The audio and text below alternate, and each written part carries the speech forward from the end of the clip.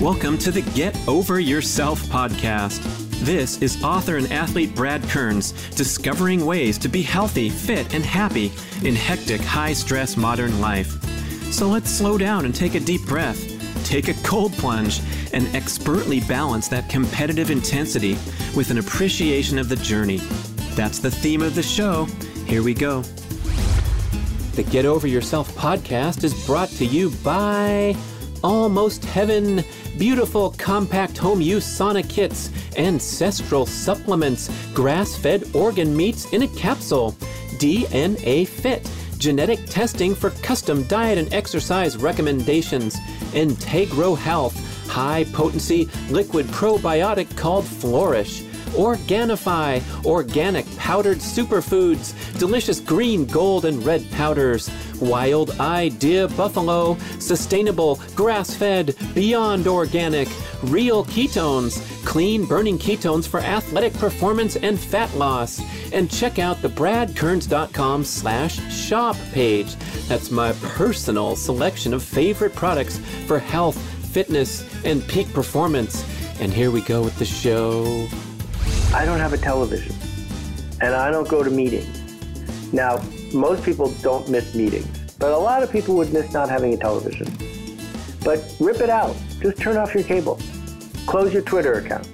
Go ahead, because the work is too important for that. This is not a meritocracy where some magical skill measure determines that you win and everyone else loses. Either I'm going to go through a superhuman effort to get an A in organics so I can get into Harvard Medical School, or, and there's nothing wrong with the or, I'm going to quit right now, no guilt, and go become an extraordinarily empathetic psychologist, which requires no organic chemistry, and I can put my energy into something where I can actually outperform. I want to enthusiastically recommend DNA Fit, cutting-edge genetic testing to deliver a personal profile that will guide your fitness and nutrition goals. So simple, you spit in a tube, mail it off, and soon you get by email this super cool infographic where it delivers all these important insights and elements of your genetic profile at a glance. How you metabolize carbs, caffeine, vitamin D, lactose, and much more. My exercise profile was mind-blowing because it revealed my genetic muscular makeup to be 54% power strength and only 46% endurance. As a lifelong endurance athlete, I've been banging my head against the wall, training in a manner that was in conflict with my genes. Don't wait 20 years making mistakes like I did. Find out what diet and exercise patterns are most aligned with your genetics at DNAfit.com. This stuff used to be super expensive. It was a few $100s. Now it's pennies. Not really, but it's a great deal. And you get 30% off if you just put in the code GOY30. Check out everything at DNAfit.com. Hey, listeners, I am so pleased to introduce my show with the amazing Seth Godin, multi-time best-selling author. He has one of the most popular blogs in the world. It's called Seth's.blog, the founder of the Alt MBA program online and the Akimbo Learning Center. And this is a guy who thinks deeply and differently, gets you to do the same. He dispenses life-changing insights every day on his blog. They're really short. You have to sign up and read these things. It'll keep you focused and guarded against these troubling matters of modern life like hyperconnectivity and overstimulation and decision fatigue from excessive choices. Get you to figure out what you should do with your career, where to focus your energies. Oh my gosh. So my favorite books of his, the newest one is called This is Marketing, and the bold attempt to transform our thinking about what marketing is, going from the dated old model of marketing driven to market driven. So today we have to answer to the needs of our audience rather than stuff things down their throat with manipulative advertising. It's a beautiful book.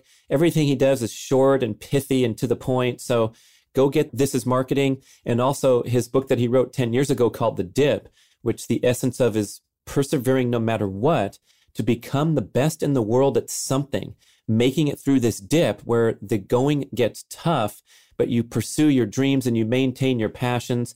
In doing so, you have to get good at quitting things over and over so you can remain focused instead of distracted. So Seth elaborates further on these centerpiece concepts of his book. Oh, I asked him what about people who don't have that motivation, who just want to chill and consume digital entertainment? And he said, that's fine, go for it, but you can't live a life that's incongruent with your hopes and dreams. And that's a great source of pain and suffering in the world. I've talked about this concept with athletes and enthusiasts who want to transform their diet and look good, but then are behaving in a manner that's incongruent with those goals and enjoying the instant gratification. And I talked about my penchant for distraction when I'm trying to work on a book. And Seth gave some life-changing insights right there in the show, man. He's going to hit you straight. It'll get you thinking. Listen to it carefully. You know what I'm going to do at the end is read a couple of his short blog posts just to give you more color about this guy and inspire you to go subscribe. So here we go with Seth Godin. I think we should talk about your new book. This is marketing, and the main takeaway that now we're talking about market-driven instead of marketing-driven. George Mayforth taught me this term in 1981, probably. Marketing-driven means the marketing department is in charge. Marketing-driven means that you are paying attention to ads or to how many Twitter followers you have or what sort of social media ruckus you are making. Market-driven means that you are seeing the people you serve for who they are and solving their problems. And that's a fundamental difference. The idea that you're running around with a key looking for a lock that it fits seems crazy, but that's what most marketers do. It makes way more sense to find a lock and then go make a key. So your goal with the book was to transform the cultural thinking on this. How's it going so far? Well, writing a book is fun for me. Publishing a book is painful. I don't like the act of having to find someone who doesn't think they need a book and somehow persuade them that they need one. And it's a very crowded, hustle-focused venue, and I try to avoid it. So actually, my purpose in this book was to give the people who are already eagerly listening a tool they could give to other people. And by that measure, it's going great. You know, making it a #1 bestseller, I earned that privilege over 20 years of showing up. It was going to happen because people trust me. Enough people that it would work. That's not what I'm measuring. I'm measuring after people got the book, did they buy 4 more and give them away? Because that's why it's worth making a book. Because a book is this self-contained thing that's easy and fun to share. So for someone who's trying to get there and has been socialized to think that we need to build up our numbers, we need to get more followers, maybe even pay for them. And then when a book is out and it's our wonderful life's work masterpiece dream, then we got to hustle like crazy. How would we back into this with a more thoughtful approach that could still, we still got to put up numbers, right? So we can write a second book and that kind of thing. Yeah, I mean, so many things about what you just said are correct in that they happen. And they're also so wrong about whether they're worth happening. That, yes, a book is a socially acceptable way to talk about yourself and your work. When you have a book, you're allowed to go on a podcast and say, hey, I wrote a book. But now that anyone can write a book, everyone is writing a book.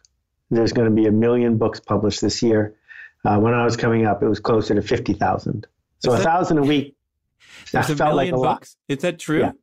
Yes, because of the Kindle. Yeah. Right? That there are people who are writing 6 Kindle books a year now because no one can stop you. So go ahead and do it. So the number of books being published went up by a factor of 20. The number of people who want to hustle to get attention for the book goes up. That doesn't work anymore. It's not worth your effort. That what's worth your effort is to be a meaningful specific, as Zig would say, to show up for some people in a generous way. Because it turns out when you show up for people in a generous way, they tend to want to receive your generosity. And then you get to do it again. And then you get to do it again. And now you've earned trust and attention. And trust and attention give you the privilege to create tension.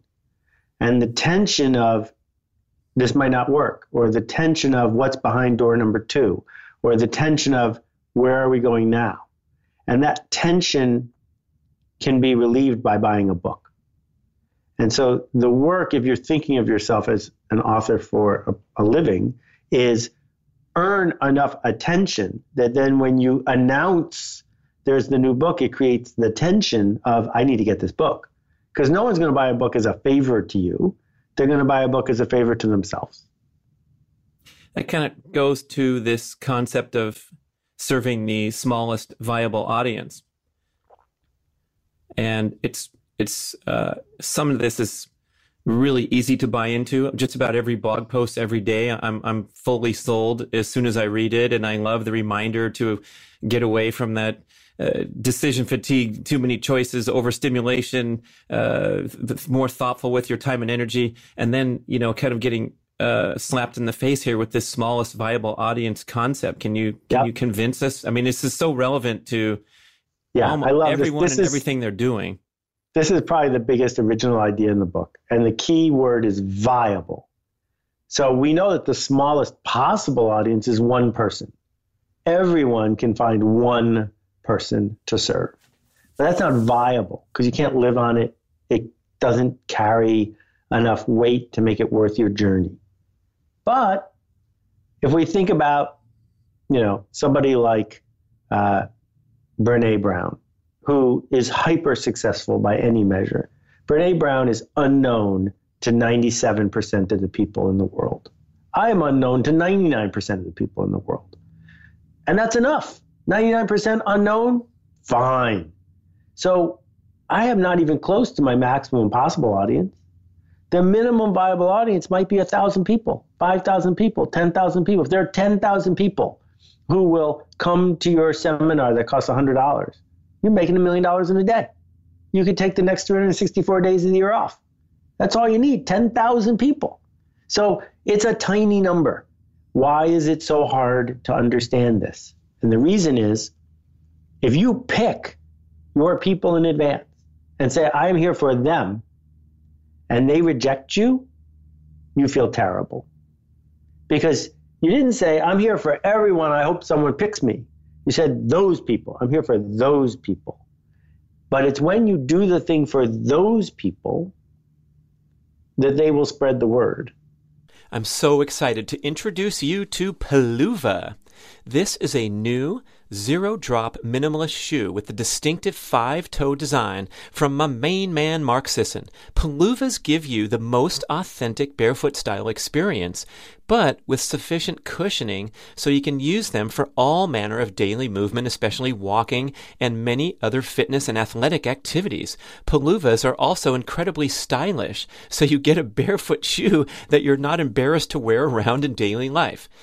It's been so cool to see the popularity of minimalist shoes grow over the recent years, but Peluvas are a step ahead of every other zero-drop wide box shoe because of the critical feature of individual 5-toe articulation, a separate slot for each of your toes. This allows for correct dynamic movement of the foot through the walking or running stride, which is impossible when your toes are encased into a single box, even a wide box. Well, you might know that minimalist shoes have faced controversy in recent years for causing injuries from inappropriate use. So here is the big picture mission. We want to get you walking in Peluvas, living in your Peluvas, going barefoot in your home or other safe areas as often as possible.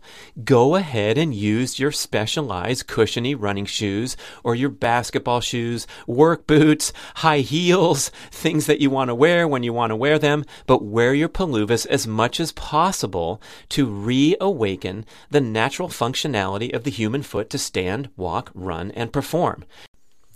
Do you want to try a pair? I'm certain that when you put them on and walk around, you are going to quickly realize that these are the most comfortable, natural shoes that you've ever worn. They are designed to feel like you're, quote, walking barefoot on a putting green. Please visit peluva.com, that's Peluva, and use the code BRADPODCAST and get 10% off your first pair. Peluvas, let your feet be feet. Greetings, my fitness-minded listeners. I want to acquaint you with the Primal Fitness Expert Certification Program, the most comprehensive home study multimedia fitness education course in the world. If you want to enhance your personal knowledge of all aspects of leading a healthy, active, fit lifestyle, this total immersion course will be life-changing.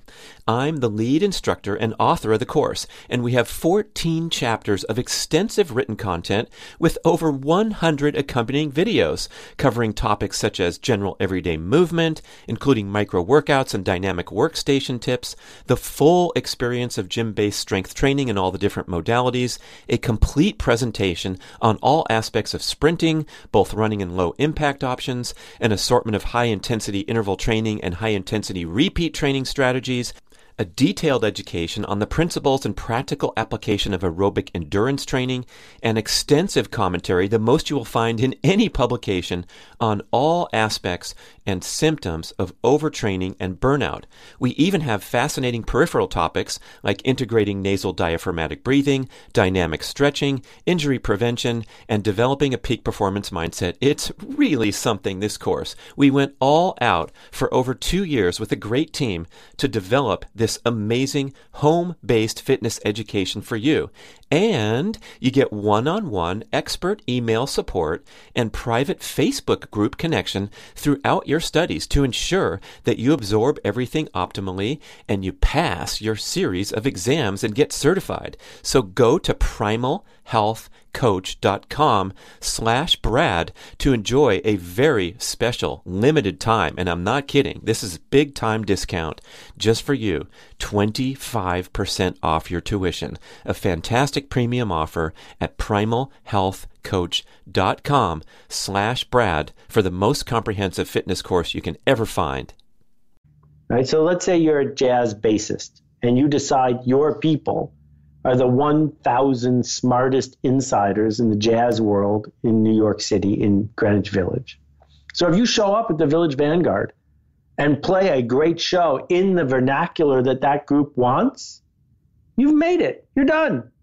That's it. You're booked for the rest of your life in that kind of venue. Will you get picked by the Rolling Stones to back them up on their new tour? Who cares? Doesn't matter. Not on your agenda. What's on your agenda is there were 800 big fans in the Village who say you play the bass guitar as well as Christian McBride. You win because they'll tell everybody else. Smallest viable audience.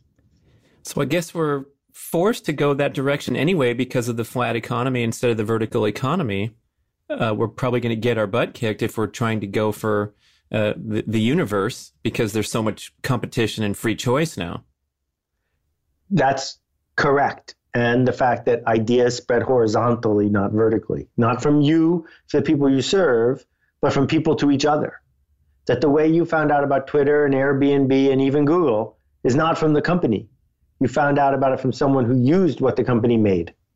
And the same thing's true with music, right? That Patricia Barber doesn't knock on your door and say, want to hear a jazz record? Someone like me tells you about Patricia Barber's record, and now the word spreads because she made it for me, and I got pleasure out of telling you.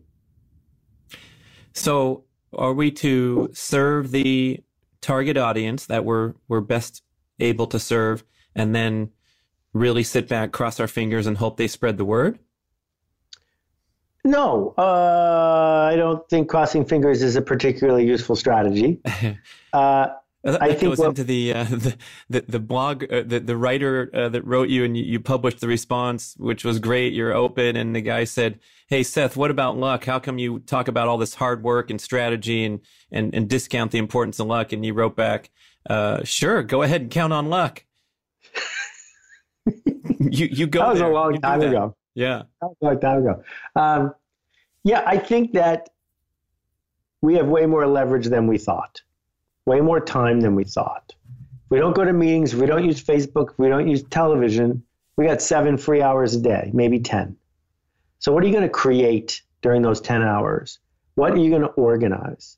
That it's nice to put something into the world for your 1,000 true fans, but what happens if you organize your 1,000 true fans? What if you invite your 1,000 true fans to connect to each other? That the act of being the impresario who connects takes an enormous amount of effort.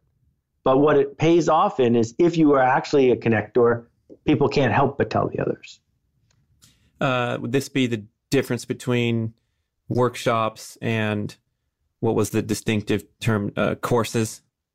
That's a big part of it. You know, that when I started doing online courses, I did them for, I just forgot the name of the one in New York City. And I was their top ranked teacher for a while. And then I switched to Udemy and I was their top ranked teacher for a while. But what I discovered is it was vertical. I was making a video, people were watching the video. And I realized that the internet doesn't like that the possibilities that are opened by this technology are, what happens if you connect two students to each other? Because when two students connect to each other, real learning happens. When people are working on their project, not your project, real learning happens. So the reason I'm in the workshop business, the reason that Akimbo exists, is we didn't see anybody else doing this in a way where we could play or where anyone could play. So we said, how are we going to build this platform to prove that this is a different kind of education than a different kind of learning, because what we're saying to people is, if you find the others, you do your work and their work together, I don't have to do very much at all. I just have to tee up the ball and you can swing at it. Did you see this trend growing? Is there a lot of opportunities to do that now? I think it's the future of learning. I think that we're going to see an enormous number of institutes of higher learning go bankrupt soon because they're not Harvard and Princeton, so they don't have a endowment to depend on. But people are going to say, wait, I'm $250,000 in debt and I have a college degree that's not worth anything. I don't want anyone I know to go do that again. And because the value has eroded. Plus, every single course at MIT is online for free. So if you can get the coursework for free, what are you paying for exactly? And MIT is not in trouble, but Podunk University is in trouble. Whew. And would that affect a young student pondering their future and their career prospects? Is this really a viable option, or do you still have this dated system where they have to traffic that diploma around to get a chance? Yeah. Well, you know, there's still plenty of data that shows that people with a bachelor's degree make more money than people who don't. But there's also plenty of data that shows that people who got into college and didn't go make just as much money and are just as happy as people who went. So the divider is not that you went to college, it's that you were diligent enough to get in. And so I think what we're seeing already is people who understand how to program, people who understand how to organize, people who understand how to lead are doing it long before they go to college. They're doing it without going to college. And that shift is going to continue because there's nothing pushing it in the other direction. I don't think any of this is true about engineering school. I think that the STEM stuff clearly pays off and that we need an organized, accredited way to prove that you understand how to build a bridge that's not going to fall down. But most of us don't do that for a living. What most of us do for a living is deal with human beings in ways that human beings are glad we deal with them. Also, aren't we going to get our butts kicked here in America by the 10-to-1 ratio of excellent STEM students from India and China coming forward? Yeah, we can't out-obedience people who are coming from countries where obedience is more prized than here. We can't out-test score people. And, you know, if you're a radiologist, you're in big trouble because now, like 10 years ago was bad because once your x-rays are digital, we can have them read by somebody in India or wherever. But now they're being read by the scanner. The computer can read an x-ray better than a radiologist can read an x-ray. So all those years of school, not worth anything. Any job where we can write down what you do, we can find someone cheaper than you to do it. And it's probably going to be a computer. Yeah, aren't the surgeons now sitting at a keyboard often, having the robot make the surgery? And I got to tell you, I want my surgeon. to be sitting at a keyboard. I don't want my surgeon to be hacking at me with a knife, because a robot's way better than a surgeon at hacking me with a knife. Oh, mercy. Get ready for change, people. So this kind of transitions over to my other favorite life-changing insight from your book, The Dip, and the basic concept here of persevering no matter what for something that you're passionate at. You believe that you're going to make that special contribution, the dip being that time when things get tough. But can you take us through that premise of that book? And Sure. I was delighted. I don't know if you're a CBS Sunday Morning listener, but it's going to be viewers. It's going to be on TV in 2 days. Like out of the blue, they just showed up and said, oh, we think it's a good book. 10 years ago, I wrote a book about quitting. And the theory of the book is simple. Thanks to Google and lots of other things, the best in the world gets way bigger prizes than the 10th best in the world. Being on the front page of the search results, being ranked number one, whatever it is where you're the top, you get way more than your fair share of prizes, even if you're only 0.1% better than the one who's on page 3. Okay, we can all agree on that. No one wants to go out of their way to go to number 4. You don't want your surgery to be done by the 6th best surgeon in town. So what does it mean to be the best? Well, first we have to define what best means. It means for the person you seek to serve, not some magical overall measure. And what does it mean to be of the world, the best in the world? It means in the world of the person you seek to serve. So if it's 12 o'clock at night and I need a locksmith to get me into my car, the best locksmith in the world is the convenient locksmith near my house. That's best in the world. All right. So how do you get across to become best? Well, the answer is there's scarcity, in the sense that if it was easy to be seen as number one, it wouldn't be worth anything. But scarcity kicked in because along the way, some people quit, some people gave up, some people stopped investing, some people stopped showing up. That's the dip, that moment when it's easier to quit than to keep going. And my argument is, if you seek to make a difference, to be a professional, you should sign up for the fact that there's going to be a dip. And when the dip shows up, you shouldn't freak out. You shouldn't whine. You should be thrilled, because that means you're onto something. That in that moment when it gets really hard and when most people are quitting, you are excited because that's your chance to get through that dip. What if that voice comes up that's wondering why you're draining all your money, there's no income yet, whatever that dip looks like, that's causing people to quit, the actors that are around town here in Los Angeles waiting tables, and the people that are going for something that's maybe too long of odds, or maybe they just don't have that singing talent to get on The Voice. Right. All right. So I want to talk about actors for a minute, because that's a really good counterexample. There is no dip for actors. It's a dead end. It's not a dip, because the actors that break through don't break through because they pushed harder. They break through because they got lucky. That for every 10,000 actors, 500 are good enough to be Bruce Willis. And only one got to be Bruce Willis. So yeah, you're going to have to do the work to be one of the 500, for sure. But let's not conflate Bruce Willis with Glenda Jackson. They're not the same. This is not a meritocracy where some magical skill measure determines that you win and everyone else loses. Any actor who's ever been on an audition knows this. This is not a skill game. It is a game of skill plus 7 other things. So if you want to play this game, please, by all means, play it. But understand that waiting tables is really what you do for a living, and that your hobby is going on auditions. And if you're okay with that, do it. But don't bankrupt your family because you think there's a pot of gold at the end of the rainbow. That's not practical. That's not responsible. That's different than the dip in front of a civil engineer. Because if you get through your civil engineering exams and you figure out how to design a bridge more beautiful than other people can, more efficient than other people can, you win. You get the jackpot immediately. You don't have to worry about going on an audition. They're going to find you. That is worth going through a dip for, but not to be a Broadway actor. I guess the contrast could be an athlete trying to qualify for the U.S. Open golf tournament. Sure. There's 9,000 players that tee it up in the regional qualifyings, and there's no luck I like there. the golfer one. The golfer one is much better. So here's the way I think about the golfer one.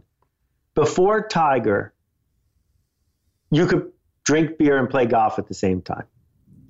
And what Tiger demonstrated was he was going to invent a dip. And that dip is 6 hours of strength training, weight training, flexibility training, and coaching every single day. And he went through that dip on purpose and created a moat behind him. And that's why we don't talk about Jack Daly anymore, right? John Daly anymore. Because what Tiger did is said, there are no auditions here. If I can be 3 strokes better than you, I will win.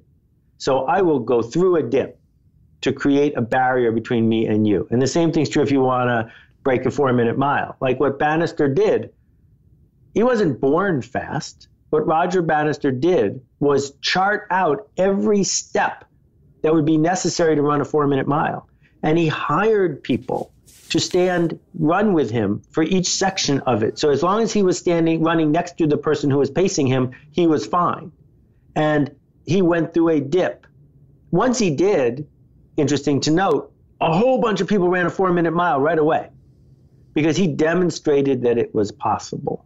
And so again, in sports, many sports, not all sports, we're definitely seeing that if you go through it and stick it out better than the others, not just stick it out, but better than the others, then there's a prize at the other end.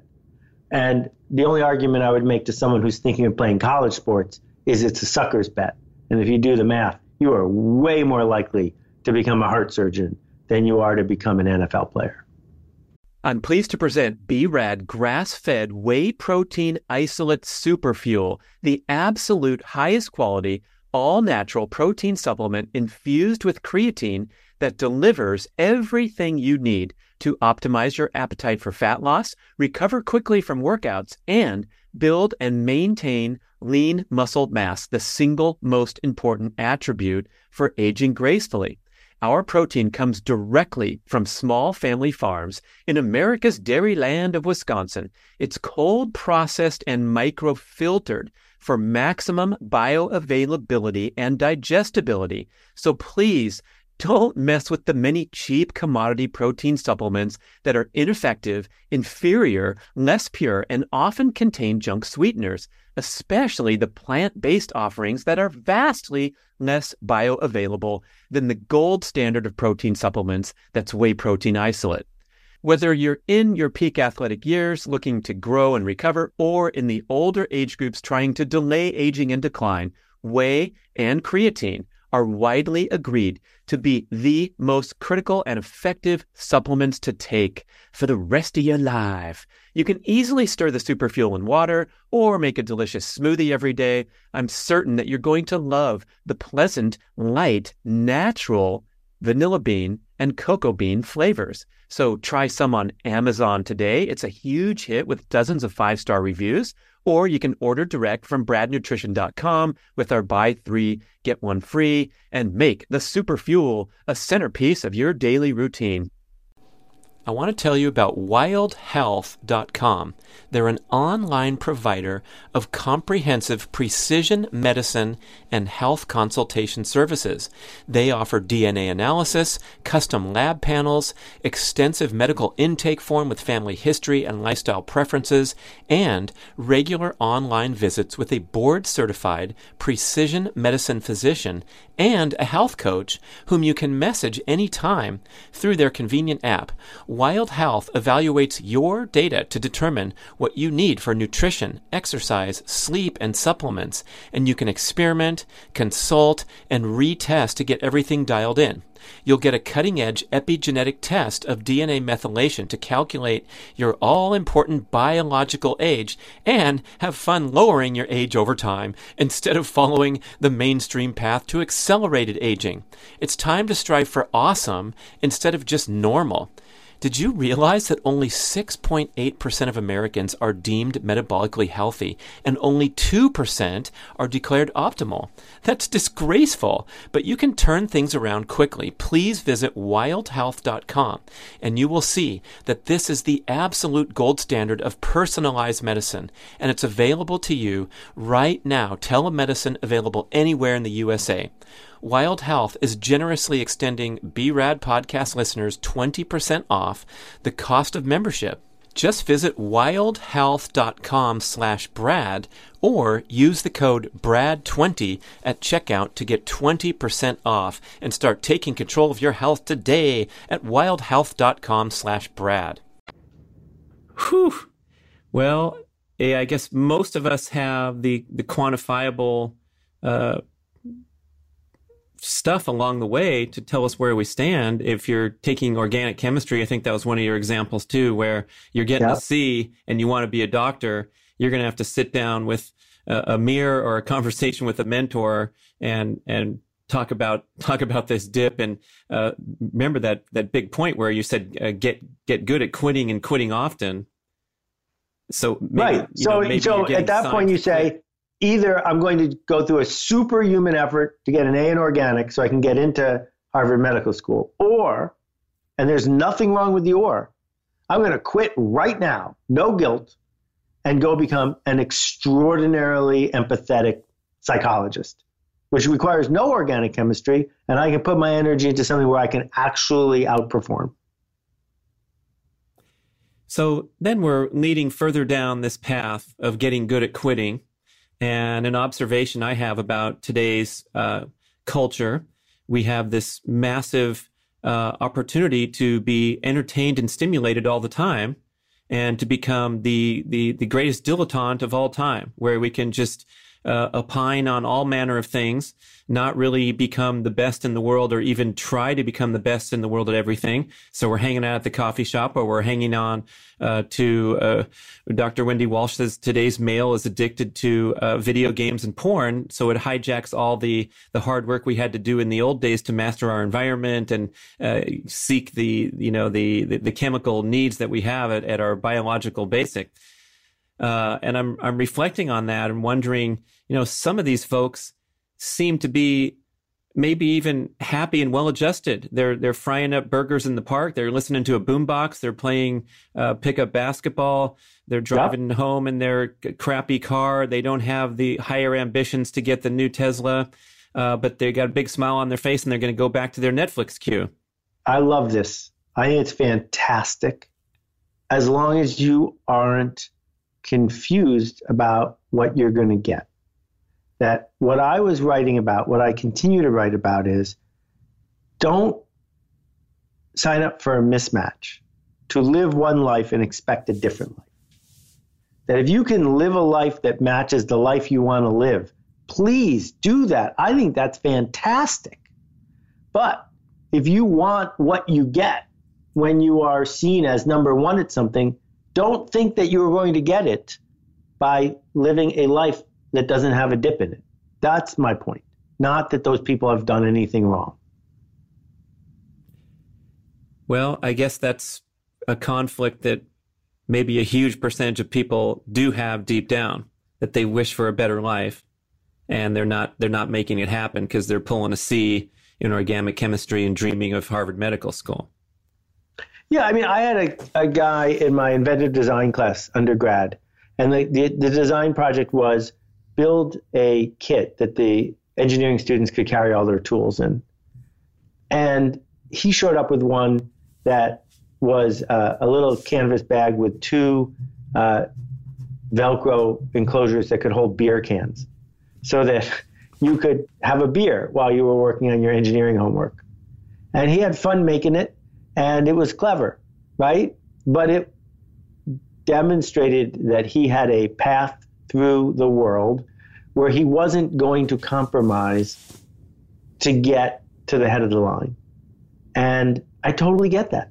And he was coherent and mindful of what path he was on.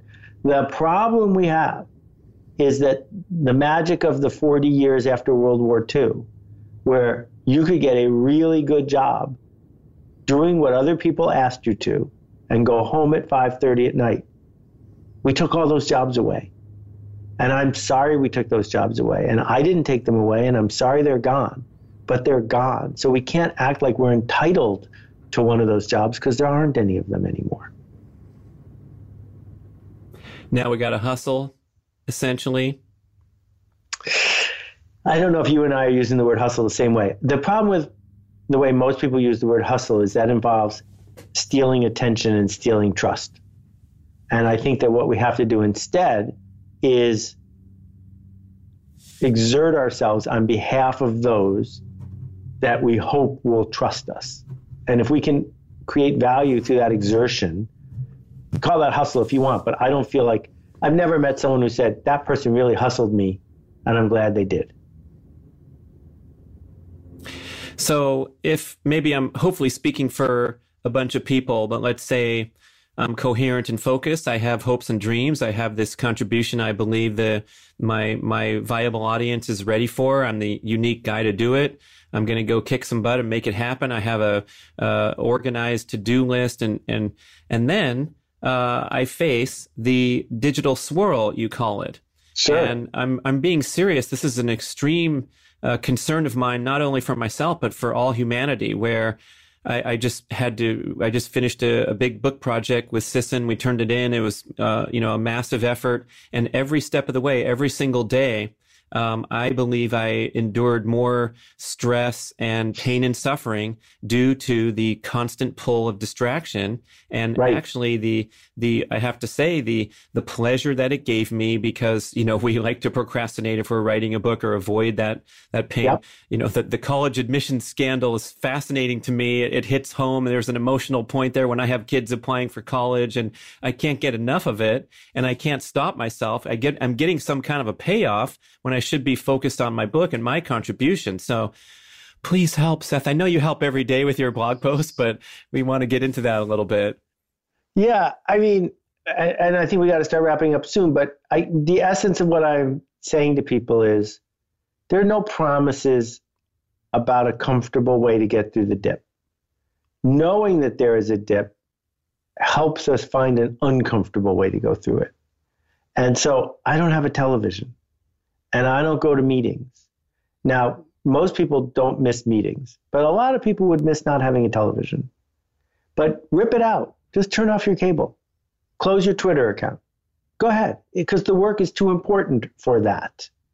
And we know that when we watch, you mentioned sports, when we watch a competitor running in the Boston Marathon, she doesn't stop in the middle for a piece of cheesecake, but cheesecake would be delicious.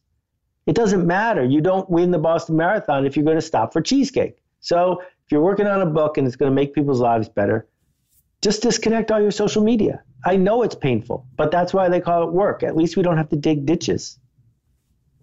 Oh my gosh. I think we just have the headline quote of the month. You can't win the Boston Marathon if you stop for cheesecake. Seth, I appreciate you so much, man. Tell us where the best places to find you. I want everyone to read the blog. And I really mean this, like, you make it through the gate because of the brevity and the profound significance of these short posts. But otherwise, I'm doing a good job filtering out anything that's lengthy. So good. I'm glad to hear that. Yeah. Visit akimbo.com, akimbo.com, and you can read about our workshops in the Alt MBA. And you can find my blog by typing Seth into Google. Seth Godin, thank you. Keep it up. This is marketing. Go get the book. Buy 5 of them. Hand them off to your friends. Thanks for listening, everyone. All right. Fast-paced, hard-hitting as usual. Thanks for listening to Seth Godin. My apologies to the radiologists and the actors listening who might have been offended. Oh, boy. Good luck to you figuring it out. Anyway, I want to read you a couple of his blog posts to show you how short and fun they are to receive every single day. And one of them is called Busy is Not the Point. This is the entire blog post. It's only a paragraph, so hang in there if you're really busy. There's a common safe place, being busy. We're supposed to give you a pass because you were full on all day, frantically moving from one thing to the other, never pausing to catch your breath, and now you're exhausted. No points for busy. Points for successful prioritization. Points for efficiency and productivity. Points for doing work that matters, but no points for busy. And then on with your busy day. Here's another one that's longer, but it's really important to me because we're talking about the overstimulation in modern life. One of my favorite topics, trying to get it on the podcast a lot. The title of the post is Cognitive Load is Real. Disneyland is Stressful. The occasional visitor to Disneyland has far less fun than you might expect. That's because without habits, every decision requires attention. And attention is exhausting. And it's stressful because the choices made appear to be expensive. There's a significant opportunity cost to doing this and not that. You're leaving Disneyland tomorrow. What are you going to skip? What if it's not worth the line? What are you missing? It's all fraught. We feel the failure of a bad choice in advance, long before we discover whether or not it was actually bad. And it's not just Disney World. It's the whole world now. Every minute on a website is a minute not spent doing something else. Every decision about what to write in social media is enervating. It's not like the old days with just 3 TV channels and a TV guide to make that difficult decision even easier. That's right. The most popular magazine in America for decades was devoted to helping people figure out which one of these 3 channels to watch. Here's my list in order of what drives behavior in the modern privileged world. Number 1, fear, right? Fear of missing out, FOMO, folk you, fear of keeping up. Second on Seth's list, cognitive load and the desire for habit and ease. Third, greed, which is fueled by fear. Fourth, curiosity. And fifth, generosity and connection. These 5 in an eternal dance with capitalist agents regularly using behavioral economics to push us to trade one for the other. We're never satisfied, of course, which is why our culture isn't stable. We regularly build systems to create habits that lower the cognitive load, but then curiosity, amplified by greed and fear, kick in, and the whole cycle starts again. Whew! What does this post mean to you? Email to getoveryourselfpodcast@gmail.com. Let's talk about it. I'm trying to move those beautiful ones, curiosity, generosity, connection, further up and clear out the fear, the excess cognitive load, especially, of course, the greed. Nice 5 bullet points to consider. Thanks for listening. Seth Godin and Seth Godin's blog here at the end. Have a great day. Thank you for listening to the show. We would love your feedback at getoveryourselfpodcast@gmail.com. And we would also love if you could leave a rating and a review on iTunes or wherever you listen to podcasts. I know it's a hassle. You have to go to desktop iTunes, click on the tab that says ratings and reviews, and then click to rate the show anywhere from 5 to 5 stars. And it really helps spread the word so more people can find the show and get over themselves because they need to. Thanks for doing it. This is Brad. I want to tell you about my life-changing acquisition of a personal home-use sauna. I have a 6x6 barrel sauna in my backyard, ready-made heat therapy, a fabulous unit from Almost Heaven. Check out their website. You can very affordably order your own sauna for installation in your backyard or garage and have a sauna experience, the fabulous health benefits accruing from exposure to hot temperatures. Get that sweat going. These are beautiful traditional dry barrel saunas where you splash the water on the rocks, go in there and relax. It's become a social centerpiece at my home. People traveling from far and wide to come check out the barrel sauna, turn the dial or set the timer and walk in to 200 degrees in the Caribbean seas. For some reason, people like to come to the sauna more than my cold tub. Go figure. Check out almostheaven.com and their beautiful natural wood designs, and pretty soon, surprisingly affordable, you will be in the home sauna business.